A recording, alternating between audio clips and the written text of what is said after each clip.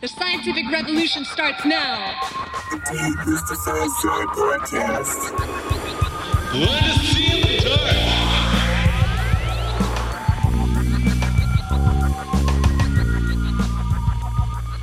And I sent a message, I don't know if it ever got through, but I have a patient at the top of the hour, so I'm going to have to stop just a few minutes before then. So. Oh, interesting. So we normally run these for like 3 hours. Oh, I can't possibly do that. Okay. You didn't. No, I can't. I can do 55 minutes is about what I can do. So I'm sorry. It's interesting because people have always said so, and they've always they turn around at 3 hours and they're amazed at what a good time they've had. But I understand if you have a patient that's coming, there's not really much that we can do about that. And do you want to try to reschedule? I mean, so, okay, the bread and butter of this show is that it is these long conversations, and an hour is rarely enough time for us to be able to dig deep, because we're not going to pepper you with questions. We want to hear stories. We want it to be very casual, something that we can really sink into. Yeah, we like to tie it into the other conversations we've had on the show too, and make a web. Yeah. Yeah, let me say too, and I'm sorry to disappoint you. I really can only manage an hour. I'm in recovery from major surgeries and limitation of my energy too. So I think an hour is about the most I could manage in any case. So you didn't specify, or if you did, I didn't grab it when you first contacted me that you wanted to speak that longer. I would have simply said I can't do it. So I see. Well, then if that's the limitation, that's the limitation. We work with what we got. This is actually a fascinating difference between me and Shiloh, which I'm sure has deep analytical significance, which is that when things happen and they are not according to plan, I'm kind of like, you know what, let's figure it out. We'll make it work. And I feel like Shiloh tends to be much more attached to the plan as it was laid down. Mm-hmm. Mm-hmm. Which suggests a difference between a J function and a P function in typology. So we're recording. Let's just go. Tell us the difference between a J function and a P function. Well, if a person's, this is from the Myers-Briggs, of course, if a person's J function is the stronger of the two, they prefer closure, predictability, control, outcome. And the P function, or perceiving function, has to do with going with the flow, often open-ended, and, mañana, we'll deal with that tomorrow. So, spread out along the spectrum there, you see. And so what you just described is probably a result of certain personality structure differences. So it's just a thought. How immutable are these? Well, I think it's inherent. It's in our biology. However, we can modify these things, particularly when we're aware of them. So, typically in the Myers-Briggs, there are 4 initials there, like an INTJ, an introverted, intuitive, thinking judgment type. That's my typology, INTJ. And, my daughter's totally opposite. She's the extrovert, sensate, and she's a J, although she is a J too. And so it's how we process information. There's no right or wrong. It's how we process information, and we process differently. How do these compare to the ocean characteristics? The openness and extroversion, conscientiousness, nice. Neuroticism. The big 5 personality traits, I guess, is how I've always heard them described. Yeah, these are more functions for processing data. If the data hits us, how do we internalize it and process it? That's the difference. That's why 2 people can have entirely different experiences of the same phenomenon because they've internalized it differently. And the typology has its strength in terms of its adaptation to external world realities, and each has its liability. So there's no right or wrong. Is typology used in Jungian psychoanalysis? To a degree, yes. I mean, it's not central, but it's certainly there. And Jung was defining these basic principles back in the 1920s. So it's 100 years old, and it tends to hold up. So I wrote to you initially because I really wanted to talk about the impact of having lost something that you talk about in your work, Living Between Worlds. Is it Living Between Worlds is the name of the book? Yeah, you talk about this transformation that happened in modern society where we don't have these gods of antiquity to identify our different emotional stations and our subsets and personalities with. And instead we have Google, and we have nationalism and hedonism and narcissism and materialism. And I think it's been a few years since this book came out, and I'm curious if you see this persisting or developing, or where the future is headed. Are we going to come back to these gods? Are we going to come back to a more Jungian way of looking at our inner landscapes? Or are we just going to go off the cliff with the isms? Well, you have an ism when you don't have a felt connection to what you've called the gods. And as we're using the phrase gods here, we're not making a metaphysical or theological statement. We're talking about how people have personified their encounter with the mysteries of life. And obviously they personified it by making the gods very much like us. Xenophanes in the ancient world said, if lions and horses could draw, the gods they would depict on their canvases would look like lions and horses. So when we look into the gods of the antiquity, we also are seeing a kind of Rorschach of people's own psychological makeup at the time. And as those powers have waned in their capacity to link people to the mysteries, they've been replaced in the modern world by secular alternatives, such as you mentioned, materialism, hedonism, narcissism, etc., nationalism, which we may have noticed are not working too well for us because people feel very much adrift.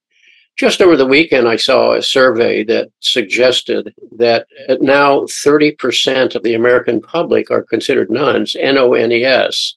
That is to say, practice no official religious preferences, do not go to houses of worship. And those who do have fallen to 43%. And it's a tendency that's continuing. So we can see within the near future, the people who are not affiliated with traditional religious institutions probably exceeding those who are, which is a major paradigm shift, as you can imagine. Well, it's a paradigm shift that also has beneath it the idea that we are no longer the humans that we once were, where the old gods do not apply to us anymore because the people who wrote those books 6,000 years ago, 2,000 years ago, however long ago, are no longer like us. And so we can abandon the histories because we have somehow shifted our nature. But I'm not sure. Well, it's almost like we think we treat them like they were superstitious dum-dums as opposed to deeply metaphorical people. I think that's partially true, but I also think that in addition to that, we treat ourselves as having evolved away from that. Because we're no longer superstitious dum-dums. Yeah, I would agree with that. Well, I would respectfully disagree with whomever that human nature hasn't changed very much. Technology has changed, our social structures and some of our social values have changed. But by and large, we're still the same people we were 2,000, 3,000, 4,000 years ago. And the proof is when we read the scriptures, when we read the ancient Greek tragedies and other traditional sources, we see human nature very much the same as ours. Wearing different clothing in different contexts, obviously, but there is a certain constancy to our capacity for self-delusion, for example, for inflation, for believing that we know enough to make proper decisions, and then getting caught up in the consequences of choices because in truth, there were many other factors than we believed at the time that were at play in any given situation. And so is this something to be cured of? Or is this just the state in which we exist? Yeah, are we going off a cliff or is there hope? Well, this is an evolutionary process, I think. And the question of meaning has come up for moderns in a different way. And if I don't find it through the traditional linkages, where am I going to find it? And that's why, as I said, we've substituted isms such as materialism, that I can fill the spiritual emptiness within me by purchasing new and shiny objects. Well, if that works, we would all know it by now. So consumerism is in a certain way how people are seeking to link themselves or connect themselves to something that is numinous. Numinosity, as you probably know, is from an ancient word that means something summons you, something touches you, something moves you, though you may not understand that you've been moved at the time. And it beckons you, it summons you, and you're touched by it in a certain way. So let's just say if each of us walked into an art museum, you might be moved by one painting indifferent to the next one, and vice versa. Which of you is right? Hey guys, hope you're enjoying our episode today. If you're thinking, how can I help make this project even better? Well, come on over to patreon.com and join our inner crew. We get together once a week and hash out all of the details of this show, talk to people about what's interesting in the world of science and ideas, and you can get involved in that for just a couple dollars a month. If you don't have any money right now, leave a comment, share it with one of your friends, share it with one of your family members, somebody who you think would enjoy these kind of discussions. And also, maybe you have some skills that you could contribute to this project. You know, we really could use volunteers around here. If you are good at video editing, graphic design, animation, anything, please reach out to us and we can get a conversation going about how you can get involved. Otherwise, back to the conversation with Jim Hollis. Well, we would say there's no right or wrong here. There's a difference of taste, but there's a difference of numinosity. That is to say, something inside of you has been touched by a particular painting and the other person's been touched in a different way. So the question is, where do we find numinosity today? I once had a client many, many years ago who bought multiple automobiles every year, knowing that they would prove to be disappointing. But for him, as a child, growing up in an impoverished neighborhood, a new car driving down the street was not only a shiny and numinous object, it was also freedom. And so as soon as the windshield wiper fluid was exhausted, as he said, it was time for a new car. And he would drive off and his sense of satisfaction would last a day or two. And then it would be time to shop for a new car. Now, that's actually, in a peculiar way, a portrait of hell. Because that's a person who's caught in a kind of addictive cycle and has no understanding as to how to break out of it.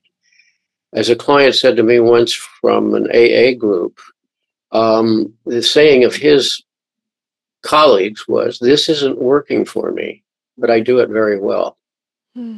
I thought how illustrative that is for all of us. We get locked into behavioral patterns and habits, and we know it's not working for us, but we've learned to do it very well. And it's very hard to change that and move in different directions, as we all know. Yeah, and it strikes me that oftentimes the solution to addiction is presented as abstinence, which I think is possibly a terrible mistake, because when somebody has this addictive personality, when they find themselves addicted to buying cars or drinking too much or whatever it is, if you take out the drinking or the cars, it will often get replaced with something else. And there might be a case to be made, well, okay, they're addicted to, I don't know, dancing now or something, like whatever it is. But you still haven't really reached into what was missing in the first place, or why it is that they have this compulsion. And I think it is in some sense being detached from the ability to identify with these gods, with these driving, what did you call them? These inner forces, these numinous forces. Numinous forces, yeah. No, that's absolutely correct. And our search for the numinous shows up in our attraction to these new and shiny objects. And so it has a certain delusory characteristic. It's shiny, it's attractive, it says, "Purchase me." And when we do, we find its numinosity lasts for a certain length of time. It's like people falling in and out of love. You know, when you're a sophomore in high school, you can be in and out of love several times a week, you know, and the whole sort of possibility of connecting with that other person is full of numinous possibilities until they prove to be ordinary human beings like us, and therefore that need passes on to someone else. Another way of looking at addictions is that they are reflexive anxiety management systems. I would venture to say we all have addictive patterns in that each of us have, when pressured, certain reflexive responses that are designed to manage that anxiety as best we can.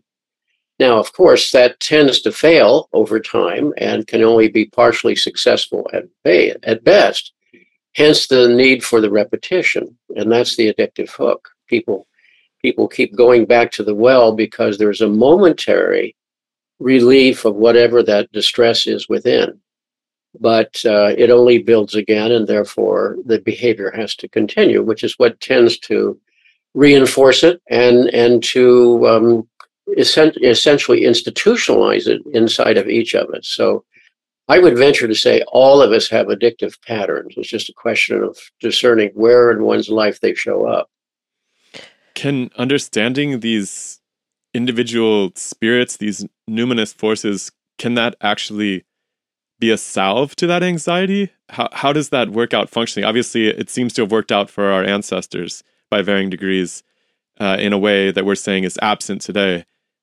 If we were to look at our personalities this way and look at our anxieties and our fears and the things that motivate us perhaps negatively, would that be a potential remedy for this addictive nature that we all suffer from by degrees? Yes, potentially, because in effect, if you can face what you fear and take it on, so to speak, you can sort of remove its power in your life. The only way through fear is through it, ultimately. I don't mean to be too literalistic here. If you're afraid of heights, it doesn't mean you take up skydiving. But you need to recognize what the fear of heights can represent for you, or what the fear of speaking in public might represent, and so forth. In each case, what we'd really have to get at is what's the core fear underneath this? What is it that you're defending against? And if you can approach it without that defense, surprise, surprise, it's not going to blow you away. It often threatens to. But then you realize you have the resourcefulness, the resilience of the adult that allows you to go through these experiences. May not be pleasant, but it is something that doesn't have to own you in the way in which it has in the past. So it's almost like the ancestors put faces on these forces in order to handle them in a social way, right? Because if you have a religion that's devoted to balancing these forces against one another, and it actually makes them into personalities and these entities that can be thought of and imagined, right? Like a huge part of the human imagination is visualization. And it's very hard for us to look at these squishy feelings without hanging some sort of image on them. And I feel like that's what the ancestors really nailed. And they seem to have developed an entire system. Their theology, their pantheons revolved around balancing these forces against one another, right? I don't know enough about it, but I imagine that if you had some infliction, some what we would call disorder today or something, right? You would go to some ancient priest, or you would go to some temple, let's say in ancient Greece, and they would have some sort of representative mythology that they would dramatize for you that would help you see the root cause of that in a way that was manageable. Do you have any insight into that? Certainly, yes. In many ways, what you're describing is the shamanic tradition that healers in the ancient world believed that what we call mental suffering was because some god had been neglected or offended in some way. And so the healer or shamanic figure's role was to enter imaginatively into that person's space, discern what values or what energies had been violated or neglected, and try to figure out some kind of negotiation with that deity to allow the restoration of that part of their soul back to them. And Jung said, this is no different than depth analysis, that we know a part of the psyche can be captivated by some part of our history. And if we can discern that and pursue that, we can release that energy.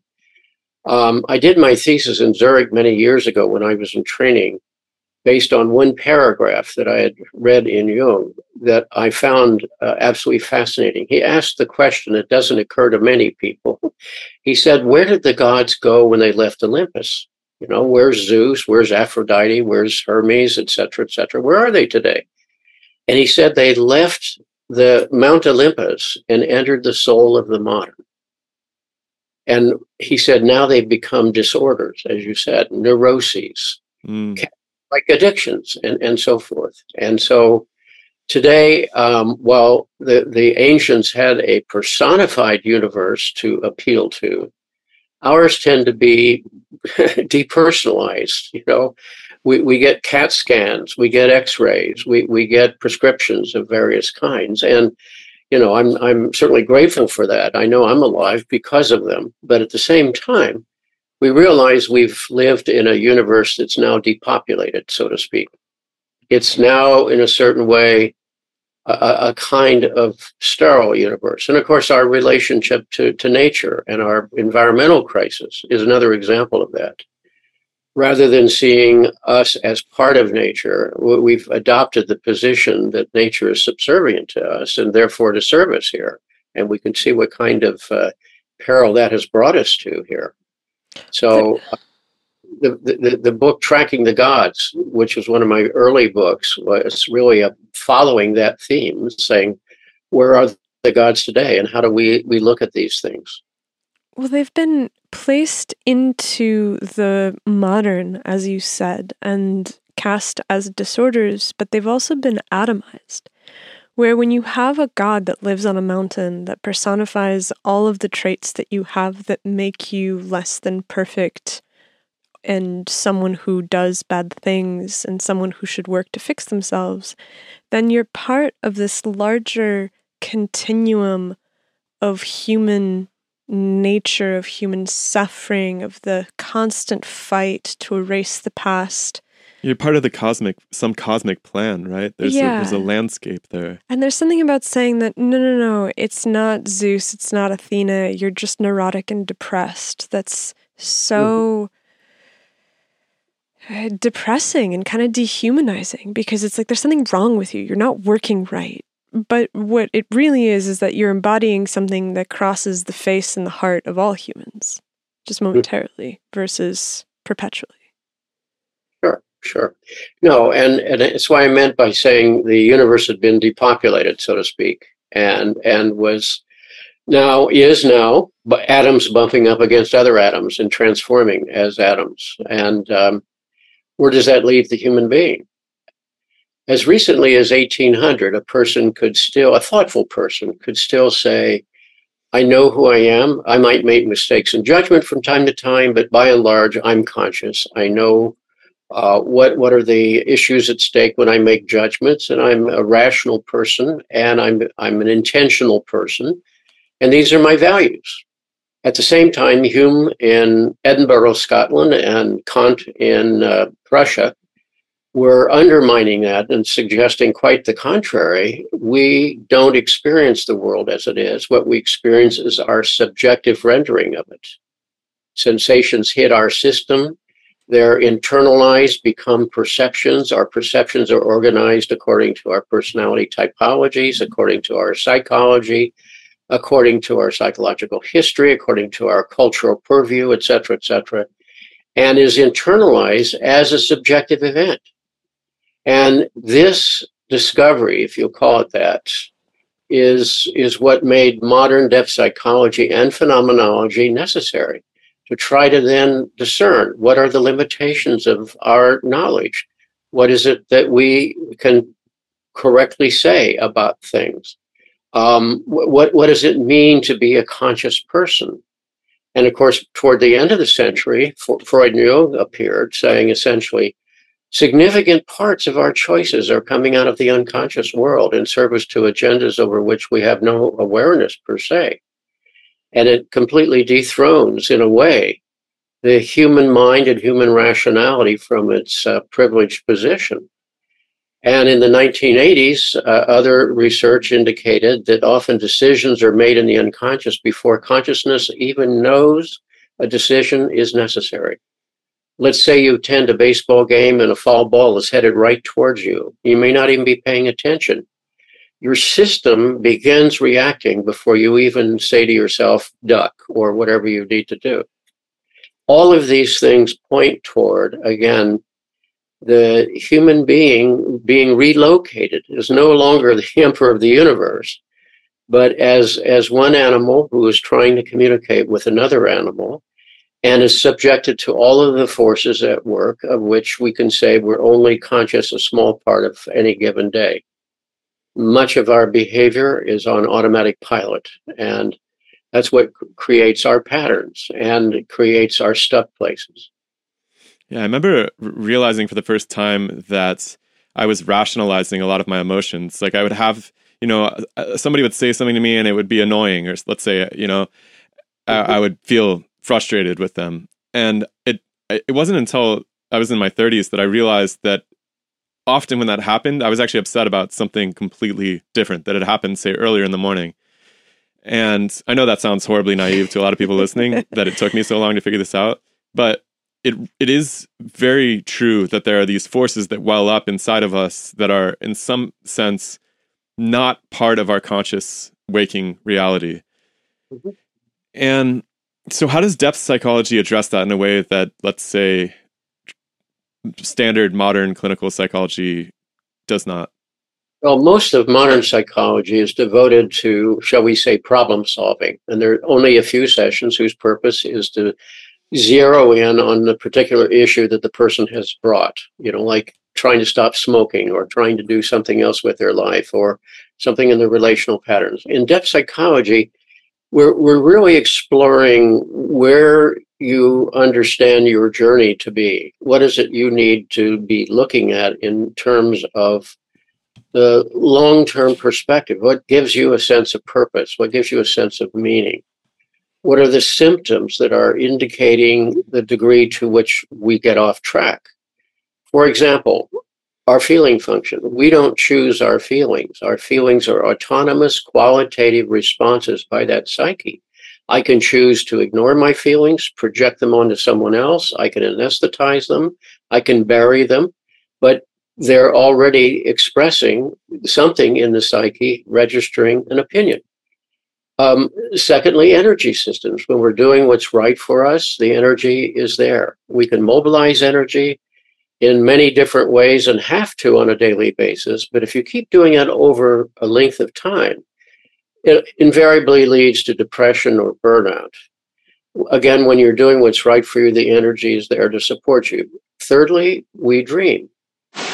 Big news, everyone. We have officially announced ticket sales for Demysticon 2024. This is our first scientific conference, and what we're going to be doing is we are bringing together our favorite podcast guests in Austin, Texas, April 7th and 8th of 2024. And we're going to have a slew of incredible speakers. For right now, we don't have everyone confirmed, but of the ones that we do have confirmed, we have our favorite scientist, Pierre-Marie Robitaille. We have ancient mythology scholar John F. White of the Craig and Ford YouTube channel. We have Ogi Ogas, consciousness researcher. We have Steve Keen, economist, and we have many more that are on deck that we will announce very, very soon. So check out the link in the description, and we hope to see you in Austin, Texas of 2024. I'm currently 83. If you reach 80 years old, statistics now tell us that 6 years of your 80 years were spent dreaming, not sleeping, but dreaming. It tells us that this, nature doesn't waste energy. It's serving a function. If you stop and pay attention to what's going on in those dreams, and we do on analytic psychology, you begin to realize that they are the unfolding of our personal mythos, our personal story, as seen by another center of knowing in us that's quite separate from consciousness. You don't create your dreams, and yet they come to you. Something in you is seeking to link up, to connect with you, and to communicate something. And it would make sense to then pay attention to that. Fourthly, we have psychopathology. When I'm tracking, I have as seen by the psyche, I have that, again, internal support. When I don't, I can look at my anxiety states or my addictions or my depressions or whatever the form it might take. And then we have to dig into that to see what has been in some way neglected in the conduct of one's life. And then fifthly, most of all, and most elusive, is the question of meaning. When what you're doing is meaningful to you, you can put up with anything. You can go through all kinds of suffering if you have a sense of purpose in it. And if you don't have that, you can be successful in certain ways, but ultimately it's empty. It's like buying those automobiles. You're successfully buying all those automobiles, and yet the outcome remains the same, a chronic sense of emptiness and aloneness. And you realize that this is a treatment plan that the individual has worked out, but it's a treatment plan that's not working. So it's an open-ended question then to say, what is the psyche asking of me? Which is not a question we've ever been conditioned to address. But that's why we try to address that in analytic psychology. It seems like a cosmological issue to me in some sense. Like, I feel like in the past, we had this wonderful economist on the show a few weeks back, Michael Hudson, and he was studying ancient civilizations, and in particular, what were the economic features of those civilizations that thrived as opposed to the ones that collapsed and didn't sustain themselves very long. One of the things he pointed out that was really interesting and relevant was that their leadership was deeply cosmologically motivated. They saw themselves as providing harmony between the people on Earth and the gods above. That was a central role of the leadership in those civilizations. And what's really strange, and this might make an interesting segue into science, because I feel like in the 20th century was the first time that cosmology became a scientific enterprise. And the cosmology that science has delivered to us is one that's rather sterile and dull, right? Starts with a bang, ends with a big whimper or something, the heat death of the universe. And people are just looking around like, well, if it's all just gonna, expand into nothing, who cares what I do in my life here? And this is just a very, very vapid and empty cosmology. And I just wonder if there's something sad that's happened in terms of handing off the reins of these cosmological enterprises to science. Is science really even the right place to be addressing cosmology? That's a very good question, because I think if you're talking about strict cosmology, of course, it's a good place to have it. But when you're talking about the psychological effect of cosmology, it's a different story altogether. The word cosmos comes from the Greek word that means order, and its opposite is chaos. Is this an ordered universe? If so, what produced the order? Who are the orderers? What is their will for us? And those are the kinds of questions that rise out of that. And we all have, at some level, a need to have a story that helps us make sense of life. And if your story locates you in a time and space continuum where you feel a sense of purpose and connection to the mysterious powers, then you'll have a sense of meaning in your life, no matter what the external consequences are or suffering may be. In the modern era, I have no objection to modern science, which means, after all, scientia means knowledge. Why should we not pursue knowledge? But to realize that you can also come up with a story that doesn't link people. I happen to be impressed and amazed all the time with new astronomical discoveries. I find that extraordinarily intriguing to me. To me, that's part of the mystery. So I think if we understand that what we were learning about the human body and about the distance between planets and so forth is somehow still purposeful and meaningful to us, that's one thing. But does it give us a story that links us to something? And the answer is, for most people, no. And we have a need for that story. And if we don't find it there, people are going to go looking for it elsewhere, as I mentioned, in the various isms that we've generated in modern life. I guess, I teach astronomy and astrophysics at a university here. And I guess the more I learn about it, the less impressed I am with it, because I feel like the concept of universe cannot be like, what does universe mean? It means one, right? It is the one song, essentially. It's it's everything, right? And if you ignore these psychological elements, the animating elements of life, and you're just talking about rocks knocking around, I think you're missing half of the picture. I guess that's what I'm trying to get at when I say that I don't know that physics, the physical sciences, are totally capable of dealing with cosmology, which fundamentally in its inception was addressing the place of humans in the universe, our purpose, right? And I would agree with it as you expressed it just now. Sure, that because it's the information minus the story.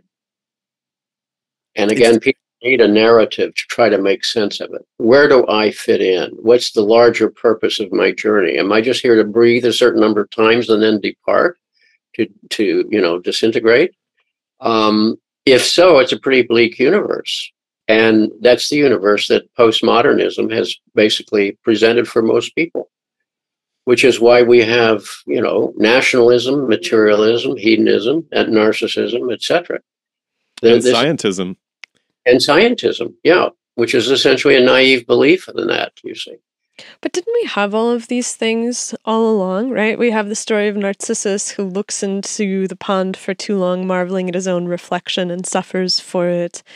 We have all these stories of the quintessentially human ways in which the gods fail, not because those mistakes have suddenly sprung up in us recently, but because they've always been with us. That's right. And I think that I run into people a lot that have this feeling that there was a better time. Like, we were in the Bay Area just now, and we have a lot of friends that are fairly well off.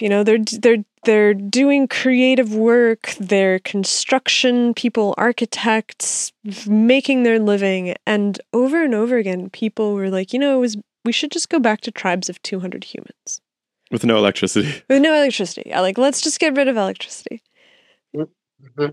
And that was, to me, the reflection of a belief that we have that there was once a better time to be human, and that we have strayed from this garden in which we once lived where we didn't have any of these problems. And modernity has laid these problems upon us, and look at us suffer, but there was a better time.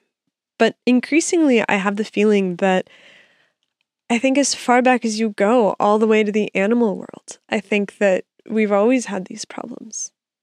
No, I agree. I fully agree.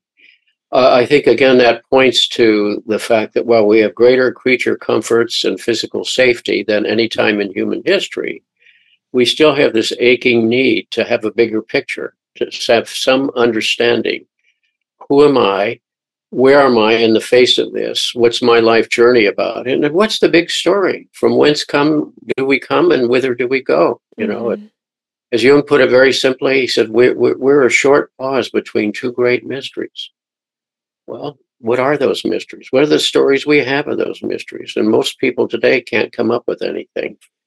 And so I think when I talk about a story, I'm talking about some sort of set of images, some sort of narrative that links you, to the gods. And I mean, the four orders of mystery historically were, first of all, the transcendent order. Who are the gods and what is their will toward us? Secondly, the mysteries of nature, which we've been exploring and created science to explore on our behalf. Thirdly is the mystery of human relationship. Who is my tribe? To whom do I belong? Who are my people? Where's my home? And fourthly is the psychological mystery. And who am I? What is my journey about as opposed to someone else's? Those questions haven't changed.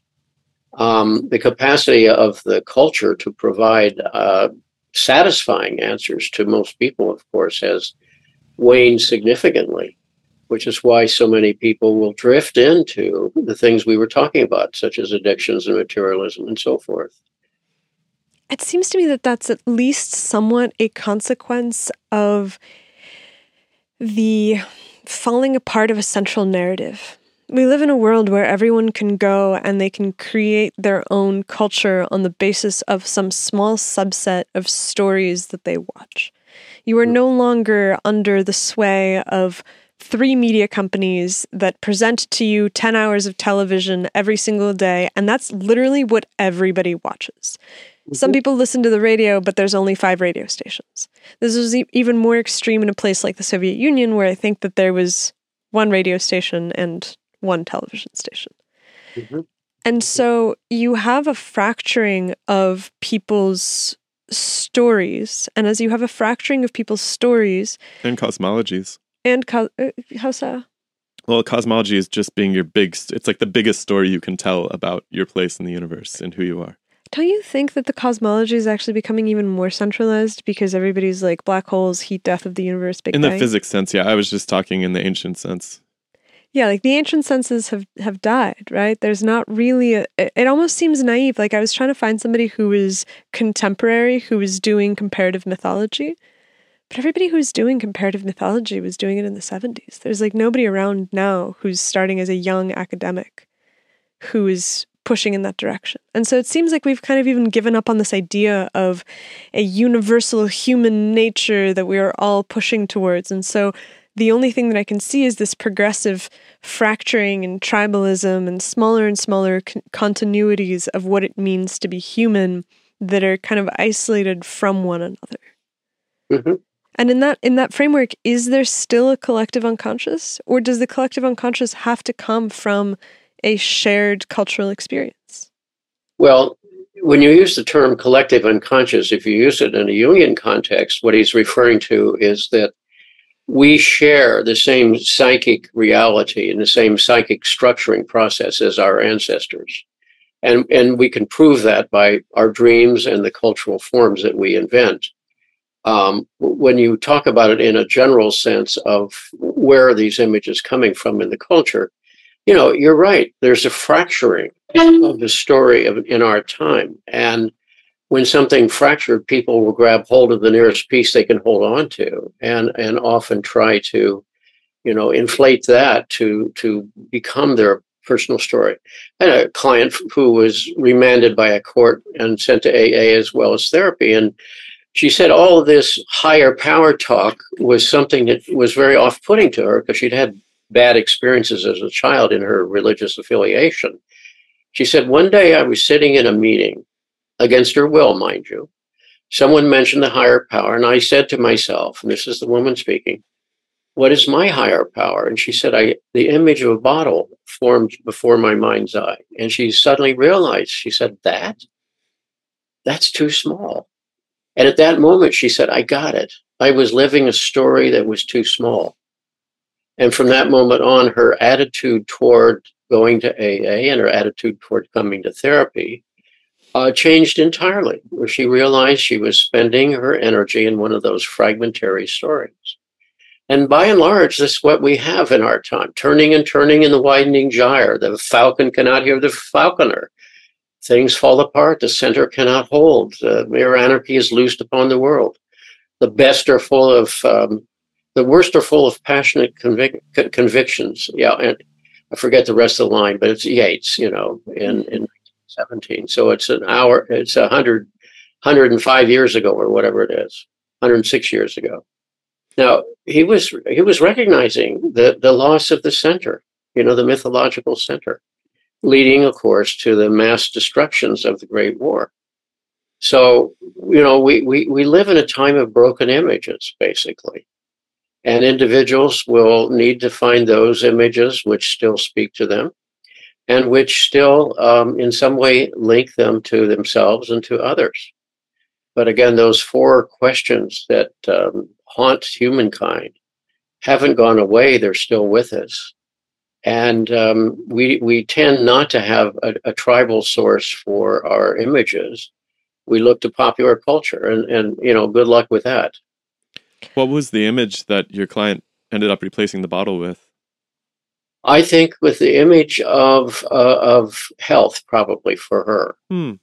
Realize, and by health I meant the health of her spirit as well as the body. That there was something worthwhile to protect there. There was something to nurture there. She had been theretofore so caught up in the experience of grief and disappointment in life that she was, treating herself. She was medicating herself is what she was doing. And when she was not able to medicate anymore and was working through this piece by piece, she gained a greater sense of herself as a more nearly whole person. And that became a very desirable purpose for her journey at that point. So we worked together for about 2 years, I would say. And I think she left a quite changed person. Yeah, I'm going to mess up the pronunciation of this, but it reminds me of the ancient Greek god, like almost praying to the image of Asclepius. Is it Asclepius? Asclepius, I think. Asclepius, the from which we get the snakes on the side of the airplane and everything, or the side of the ambulance. I'm sorry, side of the airplane. Yeah, sure. Well, and he was the first one to provide a sanctuary for caregivers too at Epidaurus. So by tradition, and he realized that people who are in caregiving position also need treatments as well. They also need the care and feeding of the soul. Also because they burn out and they suffer in the process, and so. And the serpents, of course, are there because the serpent, here's a good example of a mythological motif. What's the serpent doing on the medical insignia?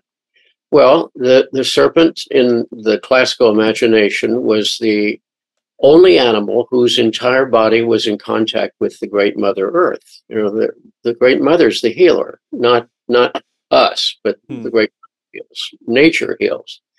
And also the serpent stayed within the recesses of the Great Mother. So it was thought that the serpents knew the secrets of the Great Mother.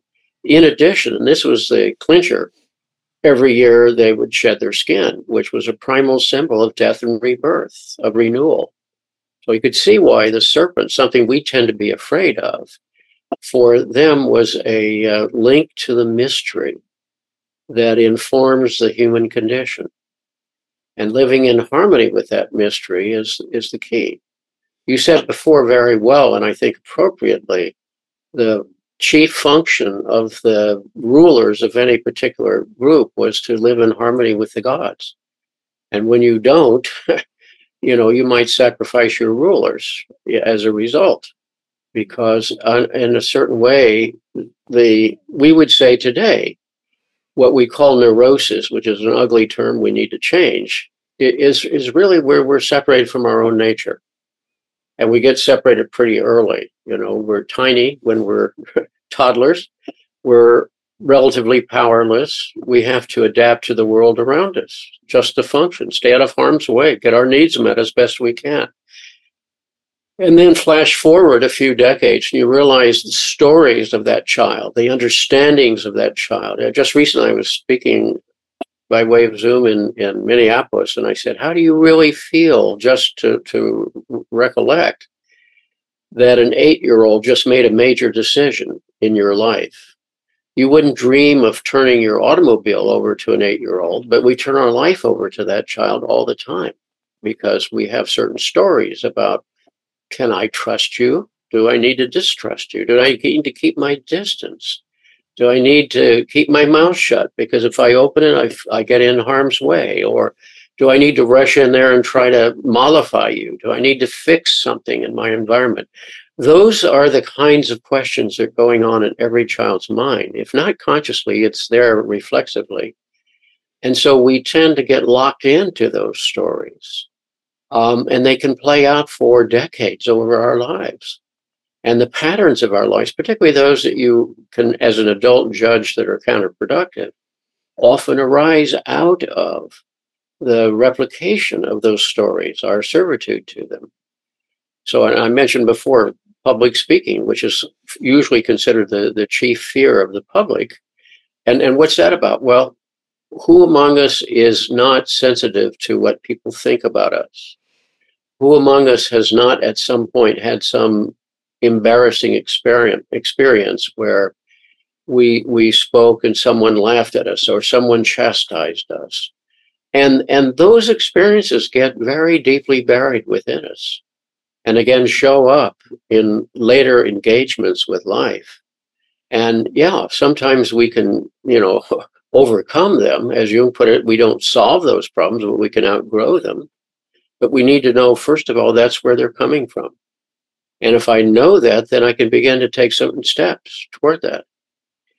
Just recently, I was talking with someone who had to do a major presentation before the city council in another major city, and was thinking back on all the inadequacies of his childhood and saying, how could I possibly be doing this in this setting? And I said, look, here is all of this achievement that you've accomplished, and why is it you were invited to give this report? And just laid out all of the facts about this person's life to somehow balance to a degree the archaic story that was saying, you don't belong here.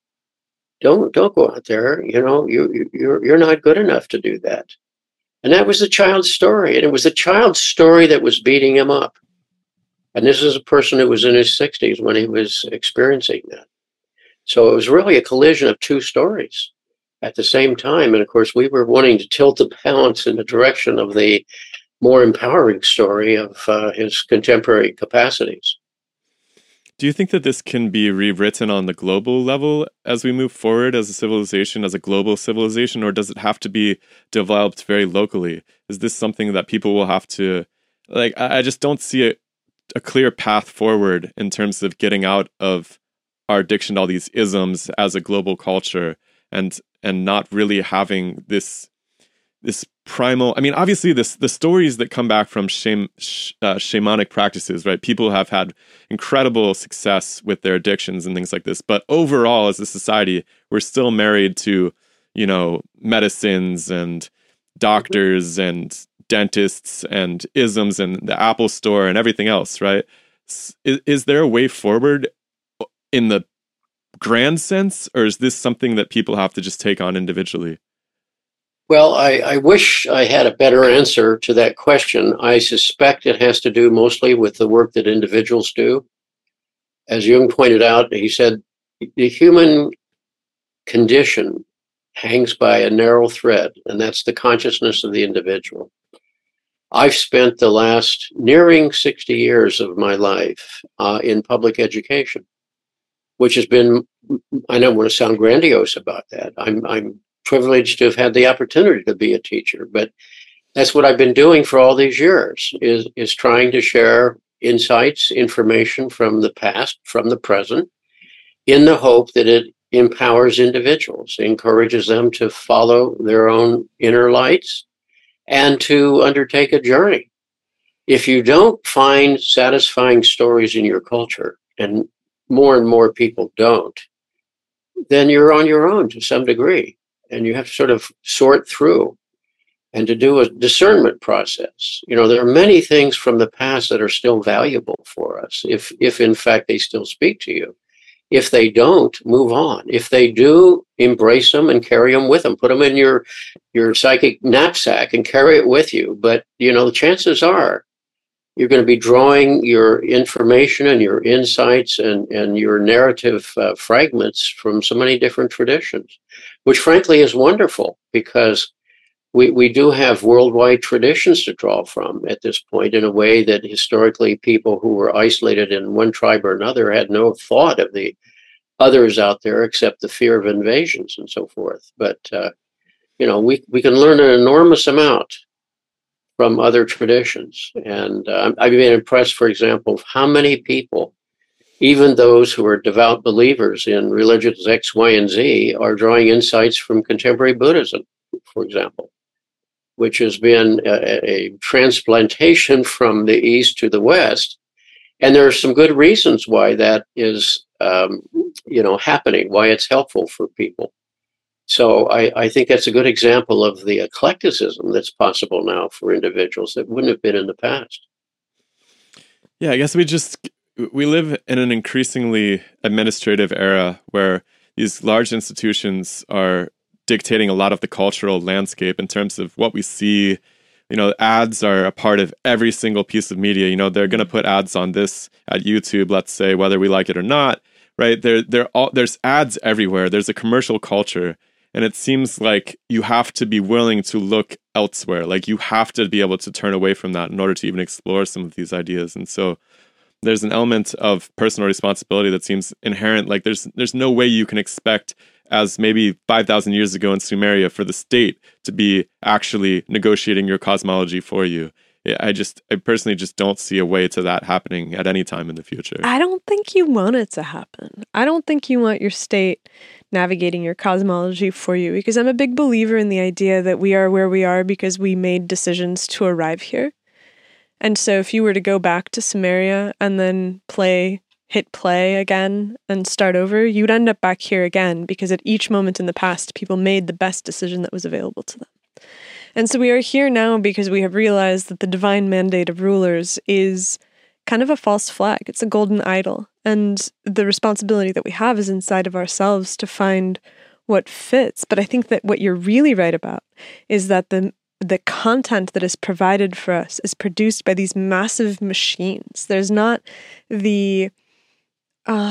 it's hard to find people that are independent individual creators that are not processed through the mill that produces whatever's supposed to be mainstream culture. And I think that that's what people really struggle with. Commercial culture, right? People want to be commercially successful. Yeah. Well, one way to summarize that is to say that the task of meaning has shifted from the tribal level to the shoulders of the individual, by and large. Some people resist that because it is such an awesome responsibility. It's an accountability that is too demanding for some, and they'll stay within the group at any cost. But more and more individuals realize they have an accountability for their journey. If their journey is going to be meaningful, then it falls to them to figure out how to behave and what to do with that life. And so I think I wouldn't want to romanticize the past in any way, but to say, all right, the burden that's come to you is a gift, and it's a responsibility. And it's what defines the modern. Who are you? What is your journey about? What are the points of reference that make sense, that improve the quality of your relationships to nature and to yourself and to those whom you love and so forth? And what are the things that distract you from that? And that's our responsibility. And that, in the long run, is the nature of the postmodern world. And that is, each of us is accountable and each of us responsible for the story that we're living. And if you don't like your story, you better start looking for one that speaks to you more profoundly. I am going to have to stop now. I'm sorry. That's quite all right. It's so many fascinating questions here about addiction and the way that culture of individual responsibility folds into that, and the way that there's this big push against individual responsibility. But I know you have to go. Hopefully we have the chance to talk again. Right. Best to you both. Thank you so much. Thanks, Jim. Have a great afternoon. Thank you. You too. Bye, everybody.